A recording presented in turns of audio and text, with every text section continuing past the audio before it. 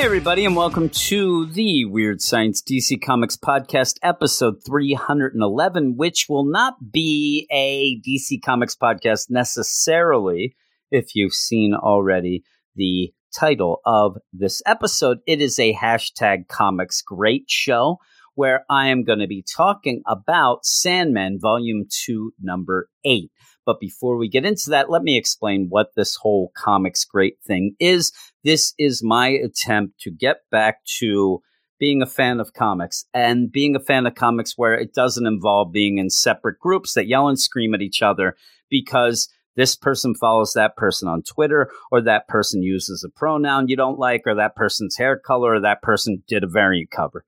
I'm sick of that nonsense. I really am. And if you're on either side of that group, what I want you to do right now is leave that behind. Leave that behind so we can all just kind of be comic fans all together to talk about some pretty great books that some people may end up missing because they're involved in that fight. And that's the sad part of it. When you end up being in that fight, you end up getting so focused on that I never see anybody arguing about the pacing of a book, or maybe the dialogue, or maybe the art. It's all about other things. And it almost goes back to the idea of one of the things you learn right off the bat, as they said, don't judge a book by its cover, but yet everybody is. Everybody's judging this person because of this, that, and the other thing. But, let's just get back to the idea that comics are great. That's why we're comic book fans. And you're fighting, but let's get back to the greatness of this and put all that aside for at least what'll be about a half hour. And then you guys can all go and fight on your own time and leave me out of it, because I am caught in the middle. I love comics. I end up spending most of my waking hours reading, talking, listening to comics. And with that, I don't want to get involved in this fight, either side. And I'm not going to throw shade at either side. The only thing I'll say, I think it's nonsense. But there you go. But please, just leave it aside just for a little. You can kind of relax. Everybody take a deep breath. Leave that, because it does get tiring. I understand. It gets tiring fighting the fight all the time. And so let's just pretend that this is just a little safe haven here. This is your good place where you can come and listen to me talk about some pretty good comics. And this is my opinion of what are great comics. But still, I think that what ends up happening is on our DC and Marvel Comics podcast, we try to be honest. And a lot of times we don't love every book. A lot of times we don't love any of them. And that is another thing that depresses me. I want to remind myself of how great comics are, but I also want to remind some people that, yeah, I do like comics. And yes, I can be positive and I can enjoy things. So with that, we're going to start and finish with this one comic, Sandman, Volume 2, Number 8. And it is one of those things. If you are not familiar with the Sandman universe, you're right with me. I was not. This was actually the first Sandman issue that I ever read.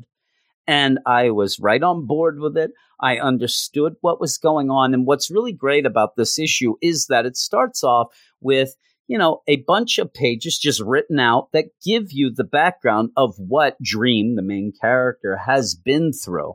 Now, with that, it's also what he was going through in the audio drama on Audible that I had ended up talking about a little bit in the past month.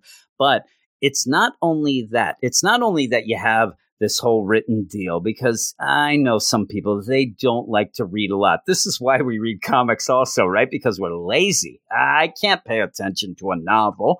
But with that, even in the issue, even if you don't read any of this prose that starts it out, you end up being caught up with what's going on, and you'll be right on board. And it's a really great issue. It is the first appearance of Death.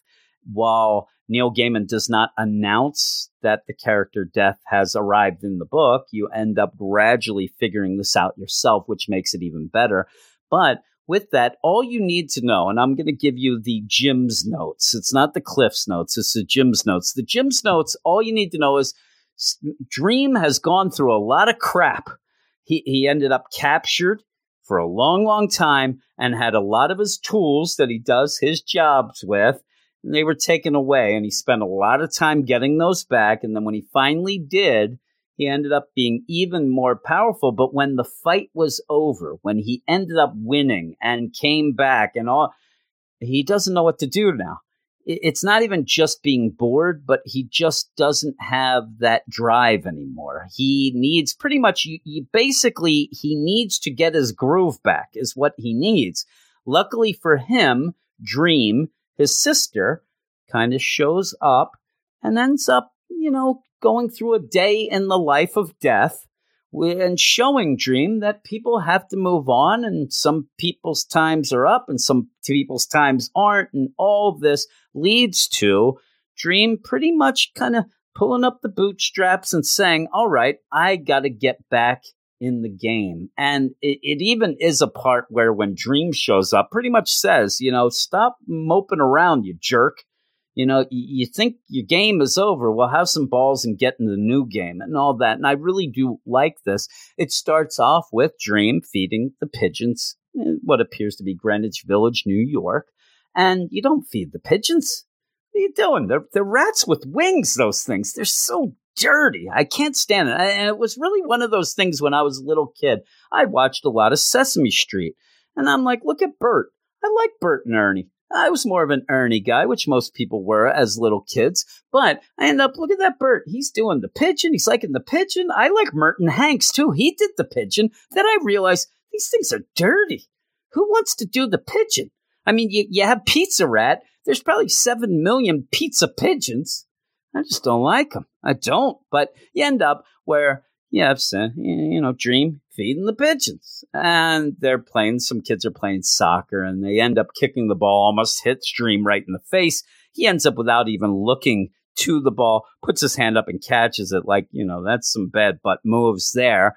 This kid comes over. Hey, man, thanks. That was an awesome catch. You want to play? No, just feeding the pigeons. He's just going about his way. And it is the thing where when even Death shows up, he is moping, but it's almost like he's just biding his time. He's not sitting there thinking. You're not getting a lot of thought bubbles at all. And he's not there, okay, what am I going to do next? This is almost like I'm just going to sit here and waste time because, my life's done. And, I fought the fight, but it's over and all this stuff going on. It almost, in my mind, it feels to me like you'd have a world-class athlete who, unfortunately, when you hit, 35, you're done. Now you have the rest of your life to go, but you work so hard to do that. You kind of just like, I don't know what to do now. I'm kind of just going through the motions. And you end up having Death show up, which if you want to know a visual, I mean, very goth, and most people would know Dream and Death, very goth. You end up having Dream looks like an in-shape Robert Smith from The Cure, which in real life, that's never happened. And then you end up having Dream where, Susie and the Banshees kind of, going, if anything, that is how my wife Tanya looked in high school. She was a goth. And at that point, I don't even know in Quakertown anybody even said like, oh, you're goth. It was just like, oh, look, you like Susie and the Banshees and stuff like that. Well, she ends up coming, hey, what up? What are you doing? And Dream's like, I'm feeding the pigeons. She says, oh, you know what you get from feeding the pigeons too much? What? Fat pigeons. She says, that's a line from Mary Poppins. She's laughing, and she says, Mary Poppins is awesome. You ever see it? No. Really? I mean, it's great. And she goes through the whole deal. There's a banker. He doesn't have time for his family. Mary Poppins comes down from the clouds. She says, supercalifragilisticexpialidocious. He's like, what the heck is that? It's like the best word, the most fantabulous word ever. It means wonderful, ginchy, gnarly. And at this point, this is Death. You don't know it yet, but the way that Neil Gaiman plays this is you have Dream, who's a sad sack feeding the rats with wings, and here comes Death strutting in, looking all goth, and just so happy. I mean, when would you think that Death would show up and start saying how much she loves Mary Poppins? And even with that, even goes even further with, yeah, and then Dick Van Dyke with this really, really bad Cockney accent. And she even says, she's like, oi, it's a jolly holiday with ye Mary Poppins. And she says, oh, it's so cute. Where you hear a lot of people like, that is the worst. I love it. I do love Mary Poppins. So it kind of gave me, a little bit of a chuckle as well, just because of that. But with the whole idea of death coming in and just being almost like this injection of life into the book where there's dream is really, really cool. It's a really neat way to end up, showing death here. But then she gets to the deal and says, what's the matter? What's up with you? And what do you mean? What do I mean? What's the matter? I know something's wrong. Look at you. You're moping. This isn't like you. This isn't Dream. Dream doesn't sit and mope and feed the pigeons. Dream gets out there and does things. And he says, I don't know. There might be something wrong. And then he gets fully into it. And this is what I said. It's such a great way of recap because it's not just, hey, what did you do yesterday? Well, I went down the street and I saw Batman and then No, this is a problem for him. And the problem involves the recap of all the issues that led to this. And it's so natural. It's so supernatural, right? You know what I'm saying? And he says, well, I got captured, which she is aware of this as well. She reveals that. But then there's a twist later about why and what was going on when he was captured, because they ended up, the guys, everybody who captured him and tried to, take him out, they really wanted to get to death. And then you get that kind of deal where he took it for her, he took it for the team, all these things. But he says, they captured me. They imprisoned me in a box. I just had one thought, revenge. Well, it took so long that the revenge that he wanted from the original captor, he had died. So he had to take it out on his son. And, he did. And he says it felt okay. But it didn't feel, and this is actually as you have death, like looking at flowers and stuff, but it didn't feel as satisfying as he expected. And then he says, in the interim, my dream world had fallen apart. I needed my tools, long since stolen and scattered. One by one, I found them. And he goes through. Eventually, I found them. The pouch was easy. To regain the helmet, I challenged a demon, dared the hordes of hell, traced down Lucifer himself. And then, I only had the ruby left, but that was a little bit harder because a human had it, ended up destroying it. But that actually freed me, made me more powerful. I took the human back to the insane asylum and went on. And this should be, great for me because now I'm back. I mean, I am powerful. I'm ready to go. But the quest was over. Everything that inspired me, everything that I was doing is gone. I don't have any drive left. I feel drained. I feel disappointed. I feel let down. The whole idea of trying to get back to what he was, that drove him, but now he's just back to what he was, and he doesn't know what to do. He had a sharp focus of what he was doing, but it's gone. And says, I'm just struggling now. I had been sure that as soon as I had everything back, I'd feel good. But inside, I felt worse than when I started. I feel like nothing. There you go. That's what's wrong with me. You asked me. There it is. Well, you have Dream there, and she's standing there. You done? He's like, yeah, I'm done. And then she says, you could have called me. I might have been able to help. And that's what he's like, no. I didn't want you to worry. And in the meantime, they were after her as well. And she says, no, I don't believe it. I think that there's nonsense here. You know what? You are better than this. And right now you are the worst. You're a jerk. You end up, how dare you sit there and mope around? How dare you? You are an adolescent, pathetic specimen. You're terrible. You're a jerk. I don't feel sorry for you. And you are just sitting there feeling sorry for yourself. And this is where she says, oh, sorry, because the game is over. Well, get some balls and start a new game. Start it up. Find a new one. And while this is going on, it's pretty funny because she's knocking stuff out of his hand. She is just yelling at him. And then the worst, the big insult is, you're as bad as Desire right now. And wait, that's some shade in their neck of the woods. But you end up where the ball gets kicked again, the soccer ball. And this is the weird deal because even at this time, you're not really, if you were reading this in 1989 and, this is the first deal, I still don't think you would know this is death. And Neil Gaiman plays this up so well. Well, the ball gets kicked and she does the move where she doesn't look and catches it and then throws it. And this kid comes over, the same kid, to get it. And like, oh man, you're just as good as your friend at playing ball. And that's not my friend. That's my brother. Oh man. All right. And then she said, and he's an idiot. But then this kid says, oh man, you know what? Maybe we can go on a date sometime. Maybe we can hang out, have a soda at the malt shop. And she's like, oh, you know what? Maybe we will, but it'll be soon. I'll come back and visit you soon. And then as she's saying to Dream, I got to go do my day job. You want to come along with me? You want to go the rounds? You want to see what I'm up to? And he's like, yeah, I guess. Just don't do me any favors, but let's go. And as they're leaving, that's when this kid is saying, oh man, we could do stuff. Yeah, I'll see you soon, Franklin. And then he turns and he's like, wait a minute, how'd you know my name? Turns around and they're gone.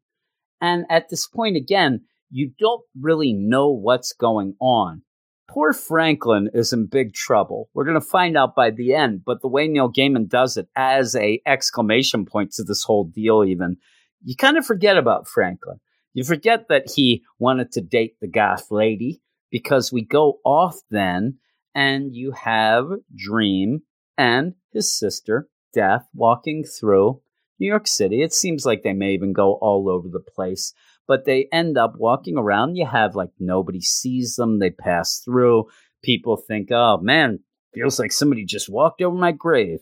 All these things. Oh man, it feels like, a breeze coming. So they're going through and they end up at an old Jewish man's apartment who is playing a fiddle. He's playing a violin and he's playing an old song and he's talking to himself about how he ended up, during his time as a violin player, fiddler, he would pretend he's a gypsy. This was part of his routine. He'd do all this, but in fact, he's Jewish and he's there and he did. It's a nice enough deal. But what it then reveals is death is death. Death comes there and says, you know who I am? And he's like, oh, no, not yet. Please, can I have a moment? Can I say this prayer that my father told me to say when I was dying? She allows him to do that. And then you see him between Dream and Death looking at his dead body. And he says, I look so empty. I look so old. Good thing I said my prayer. My old man told me that if you do that, you go to heaven. Will I be going to heaven? Am I dead? What goes on now? And you end up having Dream say, or not Dream, Death say, well, Harry, now's when we find out. He wants to know what happens and what goes on. And you end up having Dream left behind as Death goes to deliver the body to the sunless lands, the land of the dead, and says, from the darkness I hear the beating of mighty wings. And as this goes on, this keeps happening when you are going to go through what is almost like the milk route of death here. Now, this is an old man laying in his apartment in New York City. He looks like he had a good enough time in life. He says about how he was a fiddler, all this stuff going on. So you don't necessarily feel bad for this guy. But as you go through this, you're going to start feeling bad. And there's a part where I may get choked up because it is so sad and just such a thing. And if you are a parent, I don't think you could find a more sad page of a comic than what is in this. But before we get to that, you go to the next lady, Esme, who is a stand-up comedian, and she is at a club. It's in the afternoon, so she hasn't made it yet. She's working on a material. She's just getting started. Even in the whole narration, it beats waiting tables. So she's trying this out. She's telling jokes about Batman or Robin at one point, and but she ends up touching the microphone, which is live. She also has very sweaty hands. It says, well, she gets electrocuted because of this live mic. And then all of a sudden, her spirit is next to Dream and Death and says to Death, oh man, those cheap jerks, they didn't end up getting a new mic. They knew it. They left the mic live. I ended up dying. And you start feeling bad. Like, I could have been great. If I only had a couple more years, I could have been something. I could have been the best comedian in the world. And there's Death who doesn't say yes or no, but kind of even thinks, but everybody has their time, Esme. That's what's going on. And even in death, Esme actually goes, man, there's something that a comedian doesn't want to have happen, dying on stage, but I didn't think it was going to be that way. And, just joking around, but you end up where you have death say, yeah, Esme, everybody has their time. Unfortunately, that's when you have to go. And you end, and I hear the sound of her wings as you have death take Esme away. Well, they're going along, and now we're going to get to the saddest page ever as, they're walking through New York City to get to each place, and they go to an apartment where a mother is putting a baby down in the crib to go make a bottle.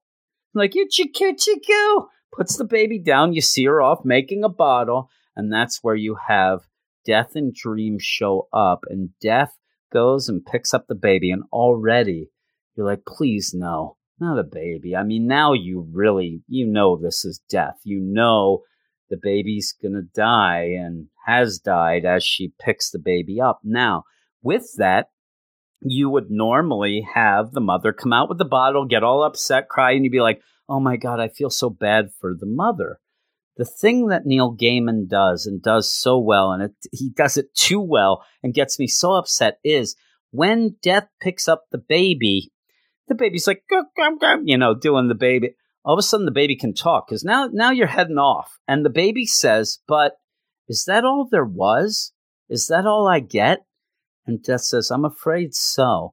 And that is something that it's beyond me even thinking of that, thinking of the idea that a baby died, because you would normally think, okay, the baby doesn't know what's going on or whatnot, but the spirit of the baby does, and just basically says, like, I was ripped off. I only got a couple months. I mean, I didn't even get to learn to talk there or walk or do anything, and it's over. I mean, this can't be. And it is. And that is so sad. I have 5 kids, and I just thought of that. But it twisted around to not only just thinking, because then the mother comes out and like, here's your baba. Oh, no. And then just, realizes what has happened and drops the bottle. It shatters. And then she's just crying there next to the crib. So you feel bad for that. But it hits hard when you realize there, a baby that died of crib death there and really just got nothing.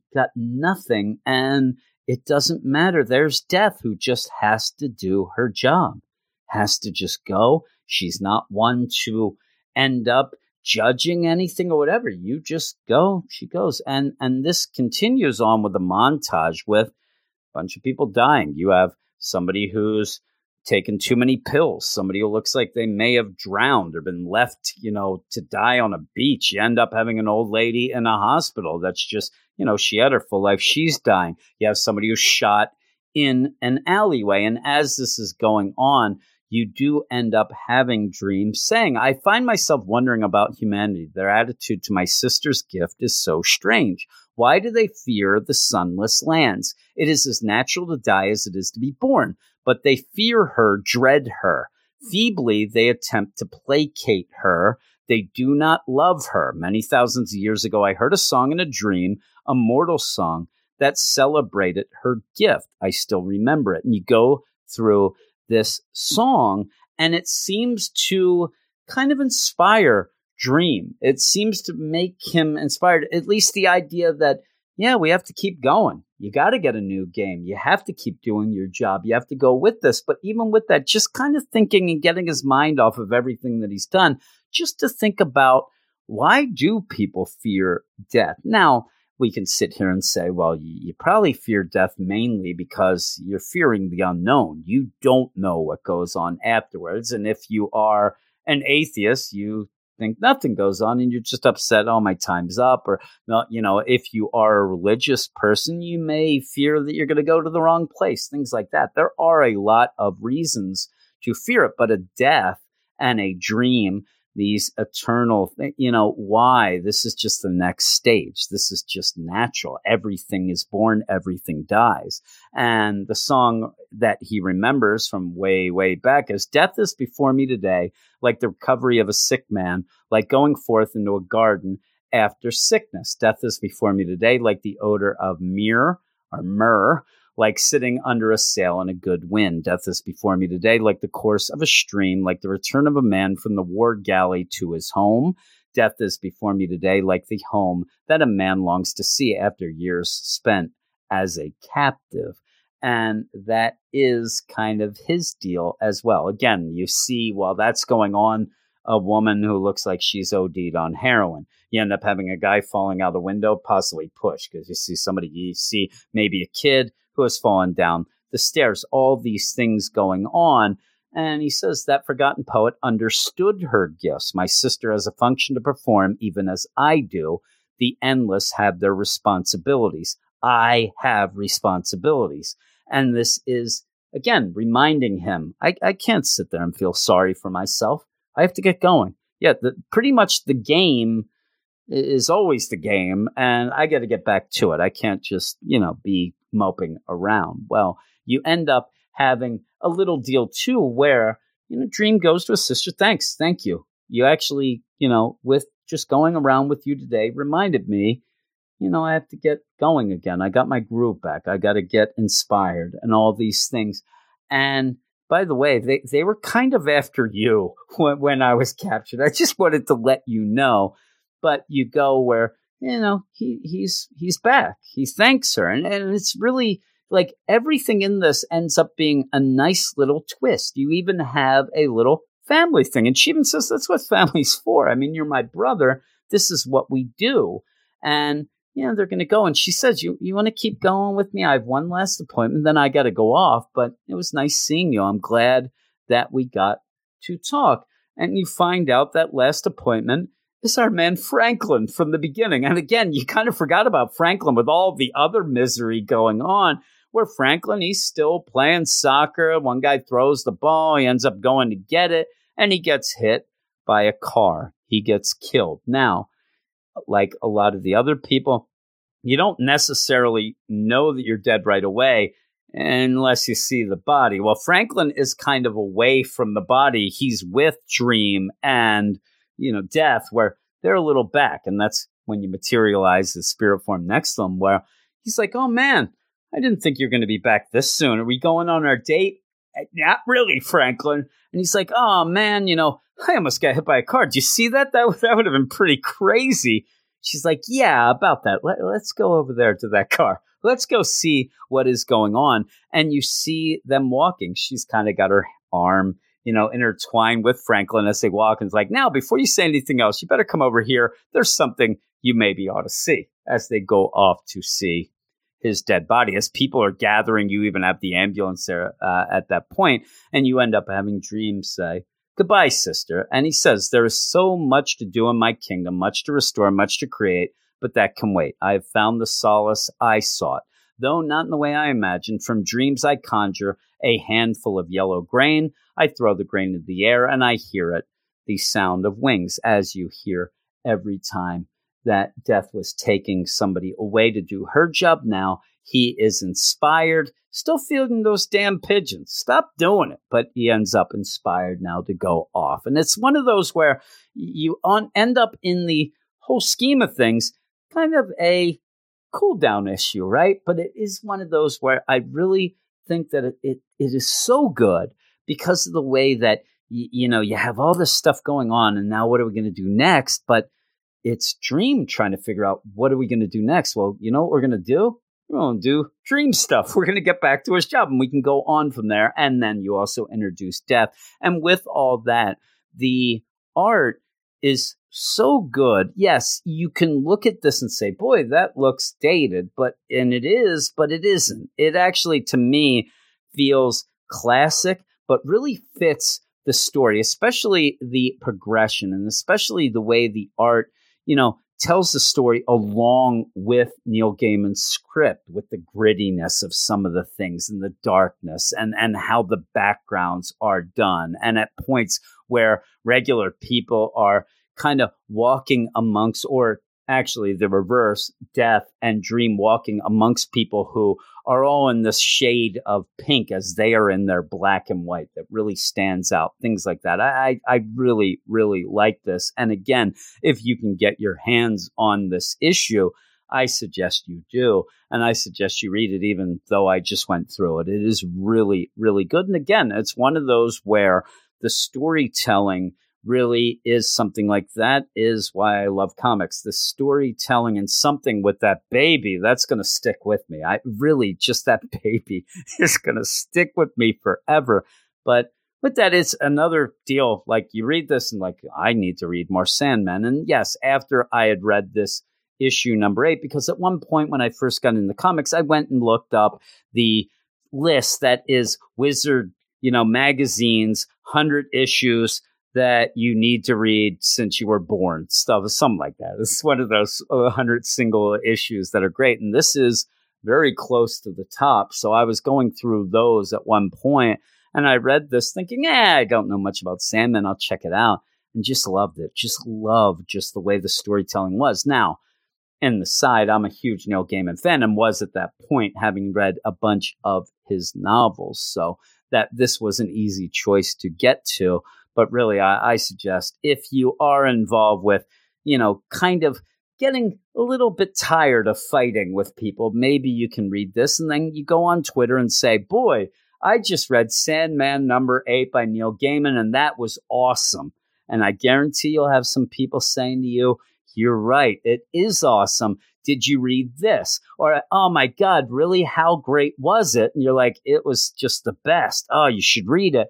And this is the kind of conversations that people really like to be in, that really end up making being a comic fan something special. And I see it a lot. I'm not necessarily the one who usually starts these conversations, but I love seeing people say, hey, I just got done reading Chip Zdarsky's new Daredevil. Any suggestions? And like, well, did you read Frank Miller's Daredevil? No. Oh my God, you got to read Born Again. And or even on the DC side of things, like, hey, I'm reading the current DC stuff, but anybody have any suggestions on some real good Joker stories? And then people are like, oh my God, you should read, this and that. And have you read this? And it's no longer a fight. Everybody's in it together then, and that's what I love. And I hope that this might spark that. So maybe it will, maybe it won't. But hey, for at least, like I said, I thought it would be about a half hour. So a half hour, we can all put that aside and end up. I feel like when we do this, and I want to do this more often, I hope that people enjoy it. And I'd like to do it maybe even as its own podcast on its own feed, things like that. But just imagine when we start out, it's like a Mr. Rogers. We're sitting there, we're taking the shoes off, put the sneakers on, put a little sweater, all that, where we kind of relax and get ready to just enjoy things and want some company. And again, then I'll go with the Mr. Rogers. We want everybody to be our neighbors, and that would be awesome. So there you go. Maybe from now on, not this episode because I didn't prepare for it, but maybe we will have a little Mr. Rogers as we fade out and get back to our regular lives, and hopefully with a little less anger in our hearts. And if I can do that, then anybody can. So, hey, thanks everybody. I hope you enjoyed this, and I will talk to you soon.